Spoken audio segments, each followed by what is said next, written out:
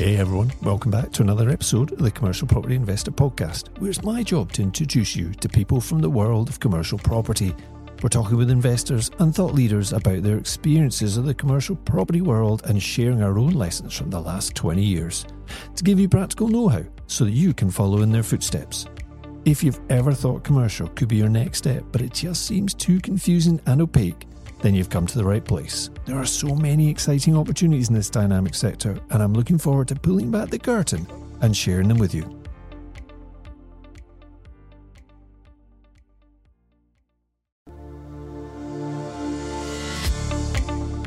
Don't let anybody tell you that you haven't got enough money. It's about your vision and it's about your drive and it's about your ability to find a bargain and turn it into something that will make you a profit. Hi, welcome back to the Commercial Property Investor Podcast, and it's Jerry Alexander here with Bryn Walker. Hi, Bryn. Hi, Jerry. Nice to have you here, and we're going to talk all things SSAS today, right? Yeah, we are. I'll do my level best to talk all things SSAS, and thank you very much for having me here.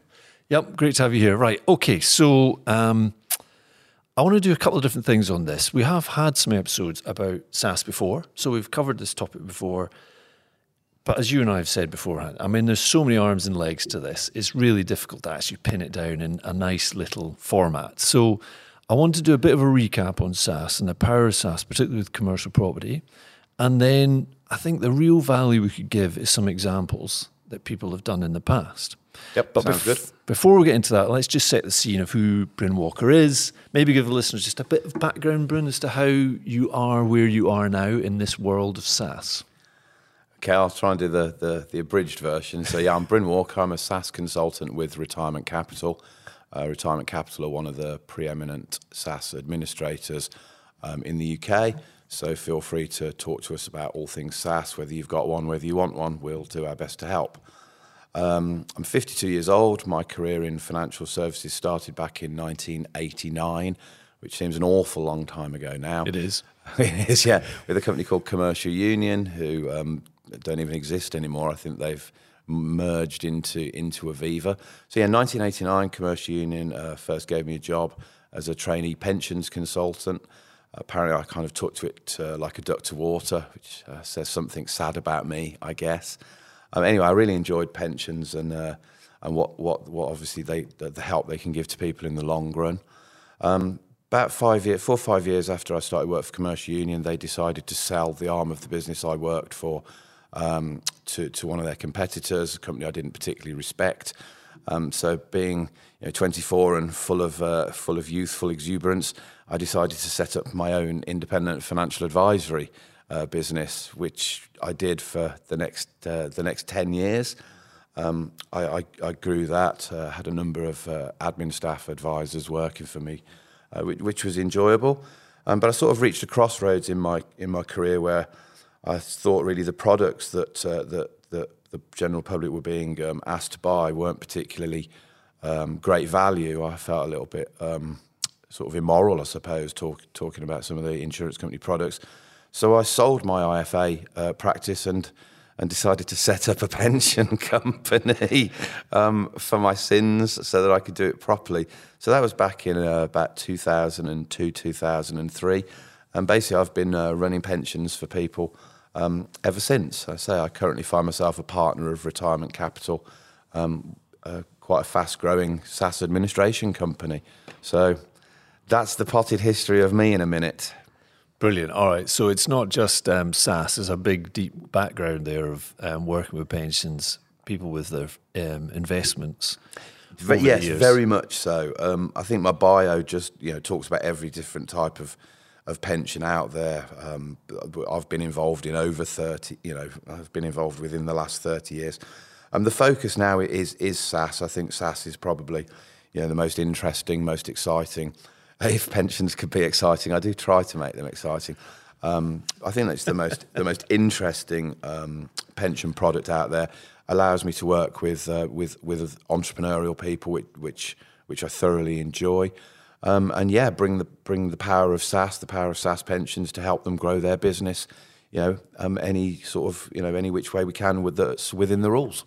Okay, so let's just go through a little bit of the recap stuff, right? So first off, I'm just going to pause, Bryn. Bring that down a bit. And try and forget it's there. I will do. Just Yeah, I'm not chill. used to micro. Yeah, I'll chill. Chill, okay. Blindfold myself. La.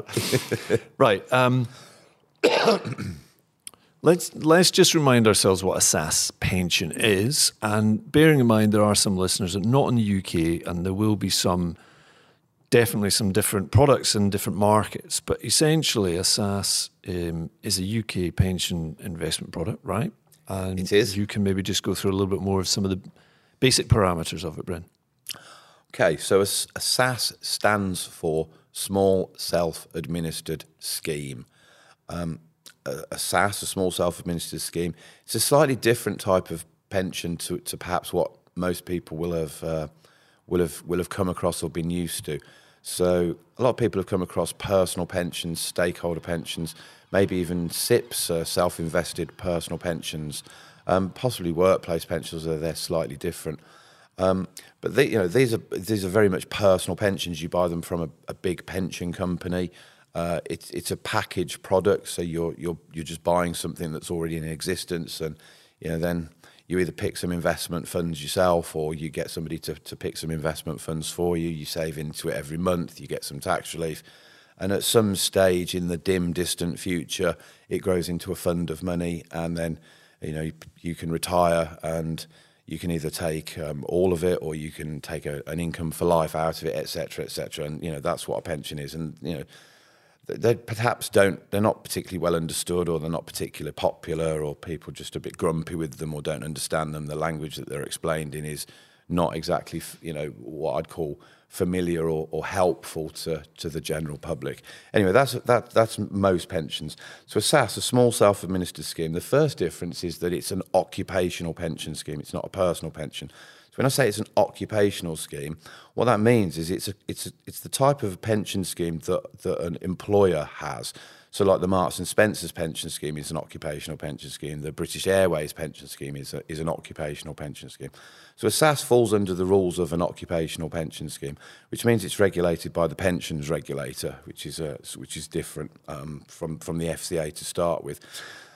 Some of the rules around occupational pension schemes, generally because they have really large amounts of money invested in them on behalf of thousands of members, is that they're allowed to invest in a massively wide variety of investment options for diversification reasons.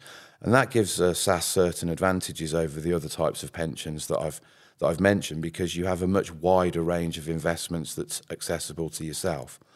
I've said it's an occupational pension scheme, so you do need your own company to set one up. Obviously, I know we're talking about property here, and a lot of people in property have been advised to set up their own limited companies, for tax reasons.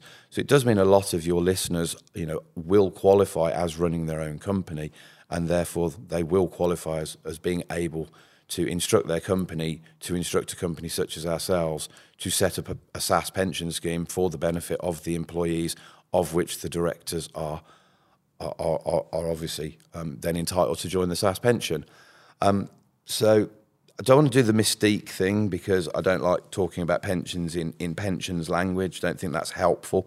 So, but yeah, a SSAS is an occupational pension scheme, so it means a company has to set it up, and most of your listeners will qualify for that. Yeah, that's an important distinction. As I've gone through my own journey with SSAS, I've learned there are, with many subjects, of course, lots of nuances.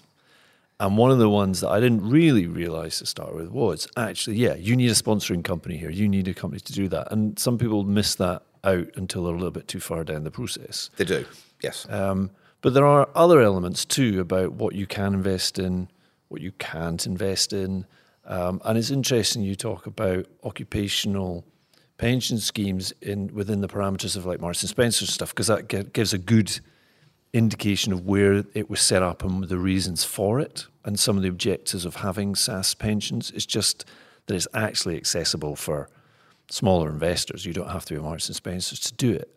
Yeah, no, it's just the rules surrounding SSAS are occupational driven, not personal pension. I mean, SSAS came about in the early 70s, mainly I think because a lot of owner managed and directors, perhaps thought that or didn't have pension provision because they viewed their business as their pension, which I totally understand. Apart from, you know, some businesses are not saleable at retirement, some businesses unfortunately, you know, do go into insolvency, etc. So there was sort of a concerted effort to make a pension scheme that was attractive to owner managing directors. And one of the things that sort of you know, allowed SSAS to be that chosen pension was its ability to buy commercial property. I think the idea was, I mean, I'm a Brummie. You'll probably hear that if I say money and Lloyds.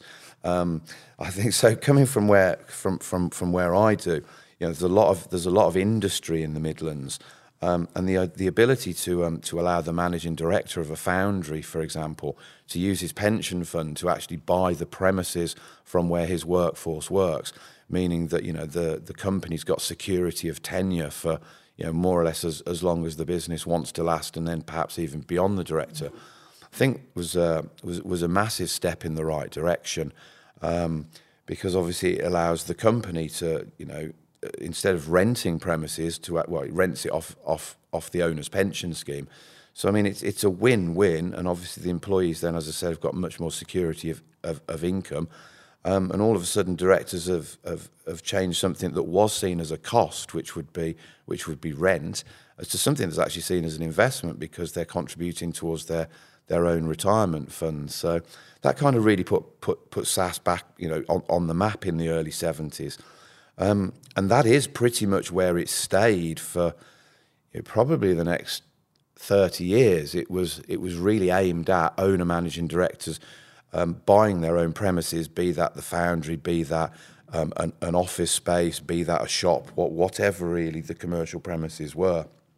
It was only really sort of perhaps back in 2016 that I think somebody got hold of one of the facilities of SSAS to give what's colloquially called loan back. It's actually an authorised employer loan, but it's colloquially called loan back, which is the ability of a SSAS pension has to lend a proportion of its funds back to the sponsoring employer to allow the business to grow.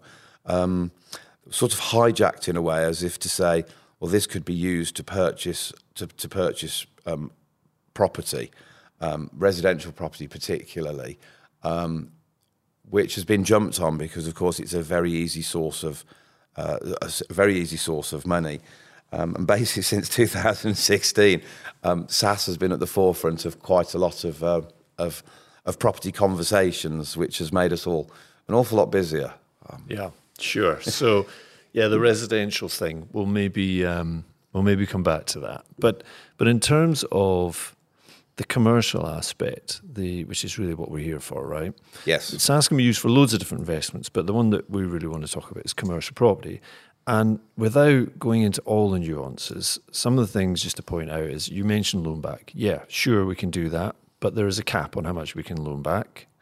We can borrow into our SSAS, but again, there is a limitation on how much you can borrow. However, set against those limitations are some amazing tax advantages. Yes. So the ability to make a contribution to your SSAS pension from a year of good profits allows you to mitigate your tax quite substantially. And Bryn, you know, what kind of amount can one put through to the SSAS? And there's, you know, depending on who you ask, you get different numbers, right? But as a company making a contribution, a one-off contribution to the SSAS, what kind of numbers are we talking about? Okay, so I mean, the numbers had been around for a number, well, since about 2004 off the top of my head. Anyway, the Chancellor recently changed them in the previous budget to say, okay, any individual's allowed to contribute up to £60,000 in a year, or what they've earned, whatever is the lowest, and receive tax relief on it. And obviously a company can contribute on behalf of its director or multiple directors, as many companies have more than one, which is a reasonable amount of money. For any year that you haven't contributed the maximum, it used to be 40,000, it has just recently gone up to 60,000. You could also contribute missing years, so the number starts to ratchet up tremendously. And then SSAS has a facility called a general fund, and this is really to cope with years such as windfall profits. And obviously in lieu of the fact that many directors have spent 15, 20 years growing the business, reinvesting all of their money to grow their business, and have really left their pension contributions totally to the side. So the general fund, under certain circumstances, a company is allowed to contribute up to £500,000 in 1 year into its SSAS pension and receive tax relief on it, which is a substantial amount of money for any owner-managed business to be able to contribute to a pension and receive corporation tax relief. Absolutely. Okay, and then the one other source of funds, of course, is somebody who has their own pension sitting somewhere else. There is the ability, not in every case, but there's the ability to transfer over that fund to your new SSAS or to your SSAS so that you can then start doing more bespoke investing yourself. Yeah, absolutely. So, I mean, deferred pensions, so pensions from previous employment. I mean, the UK has got a really good history of providing employee pensions.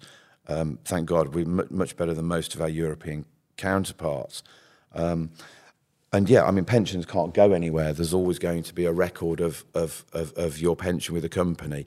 It's just a case of digging it out. I do a talk on this. It's about spending an afternoon digging out who you used to work for, who they've been taken over by, what your national insurance number is, what addresses you lived at the time, and essentially just hunting old pensions down. And then, yeah, as long as you fulfil the criteria under the Pensions Act 2021, then in the majority of cases, those pensions should be able to be transferred over into your new SSAS. The obvious ones that can't be, sorry to bring the disappointment to those people, but it's the blue light and people that working for the government and the civil service. They have unfunded, and NHS. Those people have unfunded pension funds. So basically, the government have made a promise that at retirement they will receive a pension. There isn't actually a pool of money backing that, if they were allowed to transfer, I think the government potentially make a bust. So the self-interest there is people are not allowed to. Local government is a bit different. Local government, there is a pool of money backing local government pensions, so they are transferable. But in most other circumstances, then if you've got an old pension, then as long as you fulfil the Pensions Act 2021 criteria, which is basically there has to be an employment link between you and the company that has set up the SSAS. Yep. So your company, which basically means you have to be being paid by your company. You have to be contributing to the SSAS pension, so it has to be real. And you may be sent off to go and have a little chat with the money advice service about what a SSAS pension is. But if you tick those boxes, then there's you have a statutory right to transfer an old deferred pension into your SSAS and give it a kickstart, and then you've got self-investment opportunities. So perfect.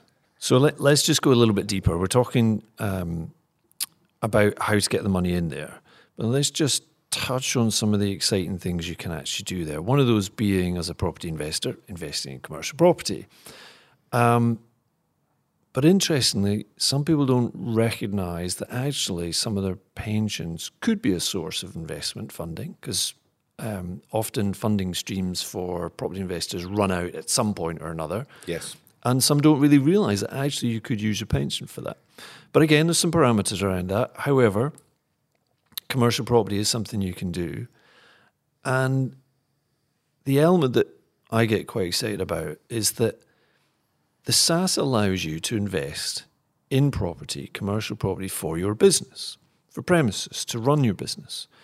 And you could invest in commercial property and make that your business and potentially generate an income that is outside of your SSAS. And what I mean by that is you'd be better to correct me on this, Bryn, but there's a facility where if a commercial property sits in your SSAS, it needs to be rented out at market rate. You can't just rent it back at a huge figure or indeed at a really low figure. It needs to be at market rate. It does.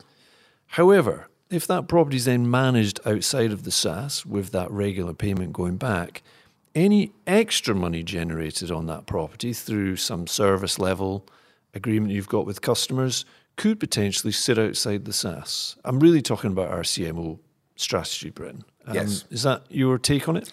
Yeah, very much so. I mean, you coined the phrase CMO, and I'm grateful you did. I think the strategy's potentially been done for thousands of years, but nobody named it. And without a name, it's almost impossible to, what is the strategy? You've put a name to it, and that's been brilliant ever since. So the CMO strategy, which you'll explain better than me, but commercial multiple occupancy, it does allow a commercial property to be used to generate a profit over and beyond what would be normal considered to be the market rent. So it does allow a lot of entrepreneurial use, both of SSAS pension funds and of commercial properties, which, as I said previously, the idea of a SSAS pension essentially was for commercial property. It fits like a hand in a glove. So to be entrepreneurial with said commercial property, I think is really exciting. Yeah. So it opens up opportunities for people that just didn't really realise they were there. They may have had a good career. They've been putting pension fund, the contributions have been coming in thick and fast for them from their employer. But actually the default position is, well, I can't access this until I'm 60 or whatever. And as you say, sometimes even forget about where they are and you spend an afternoon trying to find them, right? Yes. But actually, hold on a minute. We could potentially invest this now and generate an income outside now. Well, absolutely. Training is key, but the idea of being able to use, an old employer's pension to essentially start and create a business for somebody now to run, in their late 40s, their late 30s, their 40s, before pensionable age, to start up another business, to become entrepreneurial again, using funds that they actually thought were locked away potentially until their 60s. I think it's a really exciting development. It's something that we, as you know, fully back and are very excited to see where this leads. Yeah, so we have to put in the small print here, right? We're not giving anybody advice on this particular episode, but Bryn, we will obviously put all your details in the show notes and everything so people can get in touch. But the principle here is you can lend money or buy commercial assets within the pension and run a business outside it. However, that can't be the business. There needs to be a sponsoring business to get this process started. So I just want to cover one other question I get asked quite a lot before we jump onto examples, and that is, what's kind of the minimum amount of money I can do this with, Bryn? And maybe a slightly more pointed question to our discussion is, what is the smallest commercial purchase you've seen that's worked within a SSAS? Some very good questions. Thank you. I get asked these. I get asked these at most talks I give, and the audience often say something along the lines of, "I've been told that it's not worth," etc., etc., etc. And I'm sick of this. I call them pompous pensions people. I'm not a fan of them. Trying to say that you haven't got enough money to have a SSAS. So I come from the school of thought that hates being told what I can do, and therefore I hate telling other people anything that they can and can't do. We're all individuals. Many of us listening to this are entrepreneurial. So we're the creative ones. If what you need is you need an idea, and then you need to be given the ability to go off and do it yourself. So let's say a SSAS, right? So the minimum you need to set up a SSAS is absolutely zero. Zero, none, nada. What you do need is you need to pay our setup fees and our annual management fees, whoopee, and you need a plan. Why are you setting up the SSAS? Why are you paying a company such as ourselves to set up and administer a SSAS for you? And as long as the plan is going to make sense, then you're going to find us quite willing to listen to you. So the plan could be, quite simply, I'm going to make a windfall profit this year. I already know I'm going to because I already have. It's just not year end yet. So I want to set up a SSAS pension scheme to make a large one-off contribution before year end to reduce my corporation tax. That's a perfectly valid reason to set up a SSAS with zero. Secondly, I have a large deferred pension from my previous employer that I am going to bring into the SSAS and use to invest. Therefore, I want to set up a SSAS with zero because I'm going to bring an old pension along. Another perfectly valid reason to set up a SSAS with zero. In terms of investments, it's not up to me to tell you what amount of asset purchase you can find value in. So I do have some salient examples of quite small numbers. Now I know your good friend and mine, Stephen Gallagher, bought a shop for £35,000 in Hamilton, Scotland. So there's a commercial property for not a lot of money, and this doesn't even need to be a SSAS. To be fair, this is £35,000 that you could spend out of your own bank account. I'm from Birmingham, and driving around Cradley Heath, which is an area in Birmingham that perhaps could do with some regeneration. It's not beyond the wit of a person to buy a shop with a top for £60,000, which isn't a lot of money. There's a sort of an idea of how much you could put into a SSAS and actually buy a commercial asset. One of our clients actually bought some lock-up garages. He wanted to turn them into storage for local tradespeople. Lock-up garages, I thought that was an absolutely brilliant idea. So that was 6 lock-up garages for £30,000. And there's all sorts of examples out there of commercial property, being sold for ostensibly not very much money at all. I think all local councils have to provide a list online of all of the buildings that they own that are actually up for sale, and you might even find weird things like old public toilets that are now disused, essentially for sale at almost a destructive price because they can't do anything else with them. And entrepreneurs are welcome to buy these things and turn them into any kind of commercial enterprise that you want. The idea of pop-up fireworks shops or coffee shops, or there's those. It's not for me to say. I'm not a commercial property investor, but I know hundreds of you, and you're all remarkable people, and you never cease to amaze me what ideas you can repurpose property into. So yeah, don't let anybody tell you that you haven't got enough money. It's about your vision, and it's about your drive, and it's about your ability to find a bargain and turn it into something that will make you a profit. Diversification in commercial is the same in any other industry. Buying one is risky because it's all in one place, right? It's all in one basket. So I think there's a couple of things about commercial property that people really need to know. One, it's not as liquid as residential. So if you buy a commercial asset and you want to then trade it, sure, if you add value, you get a good client, it's possible to do that. But it's a little bit more tricky. And actually, investing in commercial, I feel the best way to get good return and momentum, which is one of the key things about commercial property investing, is by holding on to it. So as you grow that pension pot, that property fund, whatever you want to call it, adding more assets into it is part of the game. And you said there, having a plan at the start is really important.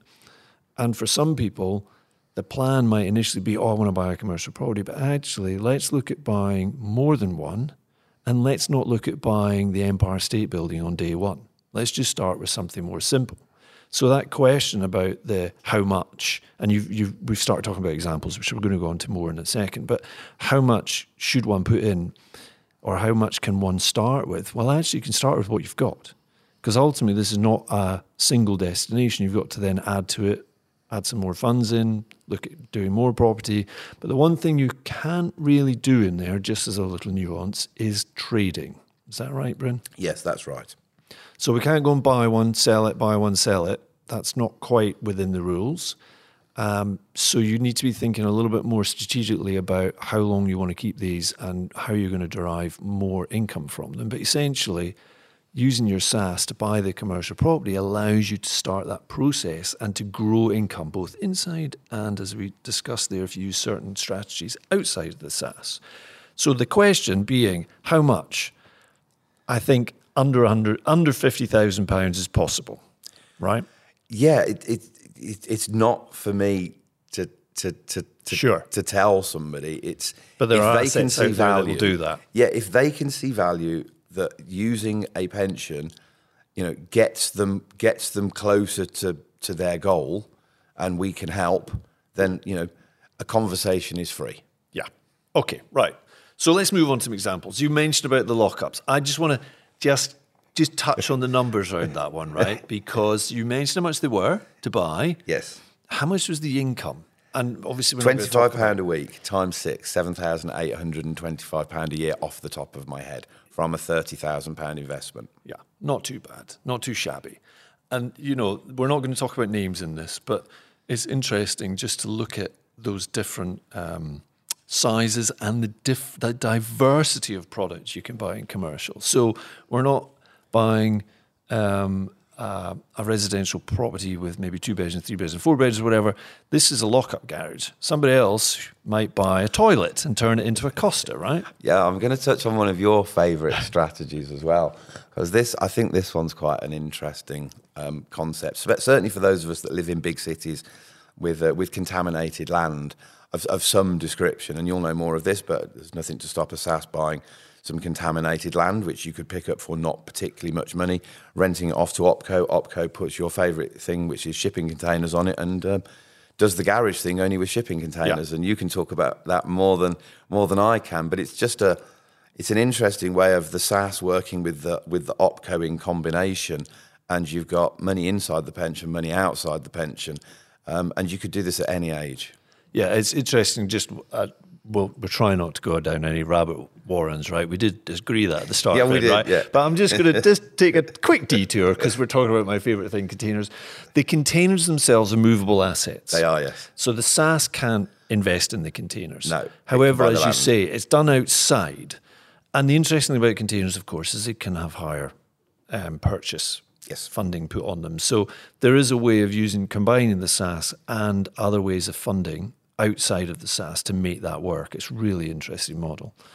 Okay, so the public conveniences. Okay. You mentioned that one. That one really did become a Costa, right? It was a coffee shop. Was it a Costa or was it a coffee shop? Coffee shop. I'd have to look at the notes from the SSAS consultant who bought me the case. But yeah, it never ceases to amaze me, property people's levels of creativity. It's fascinating. So, we'd like to say yes wherever we can. Our job is to look at the pensions tax manual and the legislation, and to keep our member trustees within the rules. Beyond that, let your imaginations do go wild. We've been asked about land and glamping, especially in Scotland. Obviously, there's a lot of capacity for tourism. I've been asked about barns to turn into super beautiful houses, and of course a barn isn't a dwelling currently, so that's allowable. There's all sorts of things to get our thinking caps round. And what I really like is that SSAS pensions certainly are coming out of the stuffy regime of pensions and actually being a tool for entrepreneurs to utilise to help grow their own businesses, which it's a really exciting time for us, and long may it continue. Yeah, in the future, you and I are going to do a few more sessions, right? Not necessarily on the podcast, but with our CPI network members, just around some of those nuances. So you mentioned there about the glamping, and we spoke about the containers. It sounds like great, but actually you need two facets there to fund that, to make one part in the pension and one part outside. Yes. And you mentioned about glamping, and we briefly off air spoke about apart hotels, and how does that really work? And there are nuances there that really are only going to be able to you're only going to be able to interpret them on specifics for each project, right? Yes, very much so.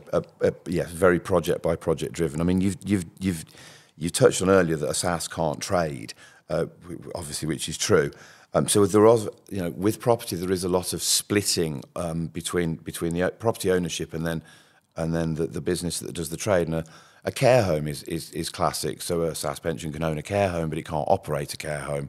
So that, I mean, in one scenario, your SaaS pension could buy the care home, and then a completely different operating company, you could rent out a license for 25 years. Or if that was what you wanted to do, you could operate the care home yourself, but not through the SaaS. You would have to have an operating company that ran the SaaS. Same with a hotel, for example. You could rent it out to a hotel operator, such as I'm allowed to. I'm Premier Inn just as an example, but other hotel chains do exist. If I'm supposed to say that, I don't know. No. Don't. Right. Okay. Blank that one out, please. A hotel operator chain to operate the hotel, and you would own the building and receive a rent for that.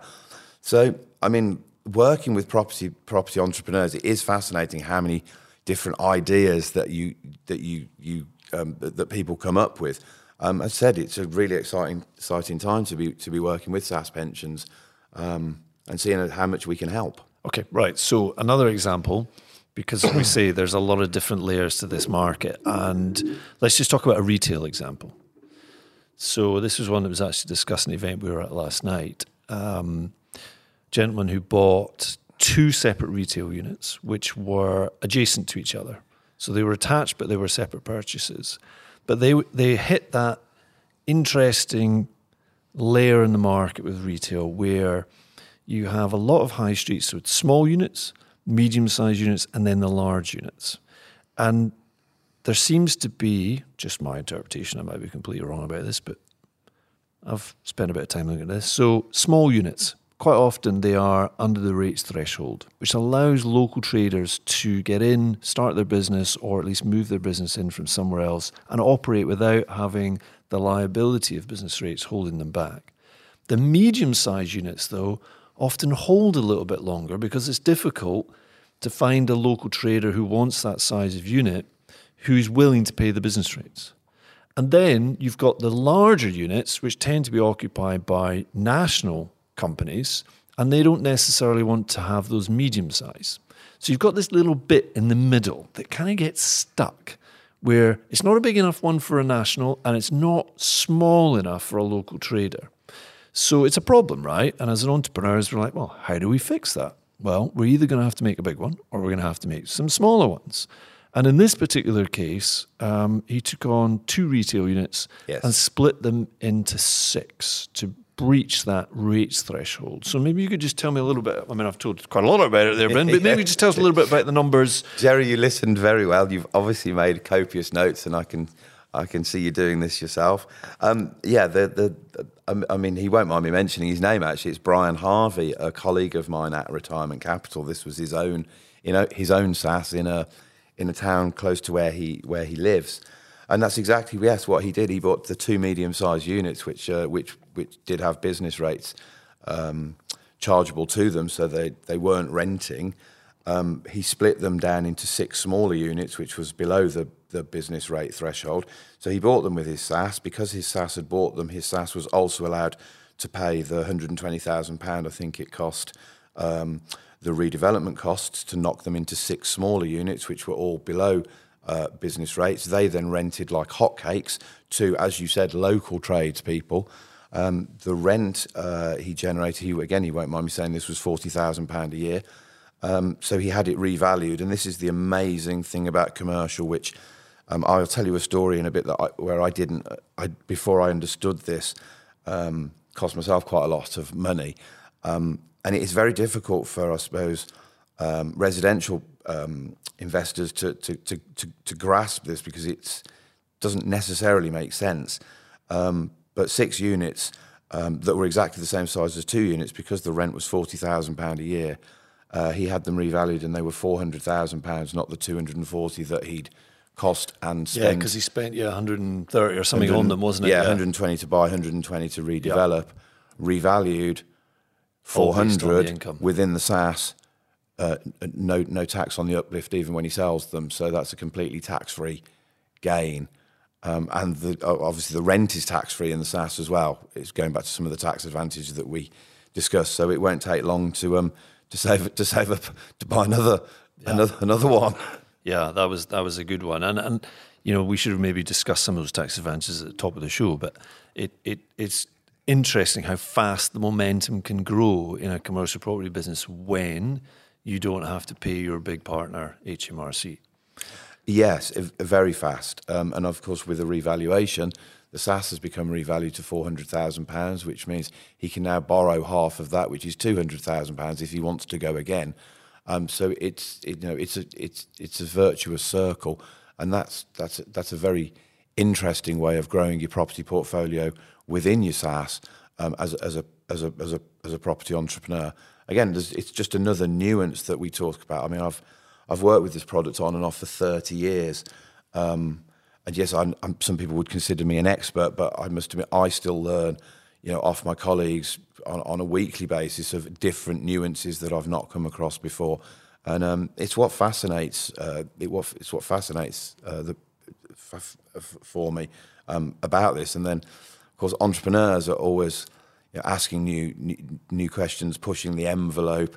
There's new technologies coming on. There's new ways of using buildings, which of course you're into repurposing buildings, and I just think it's really interesting. It really keeps the grey matter ticking over, which keeps us coming to work every day. Bryn, you mentioned your own experience there of not using a SSAS. Well, it still worked out right, but it just wasn't in the SSAS. Maybe you just tell us a little bit about that one.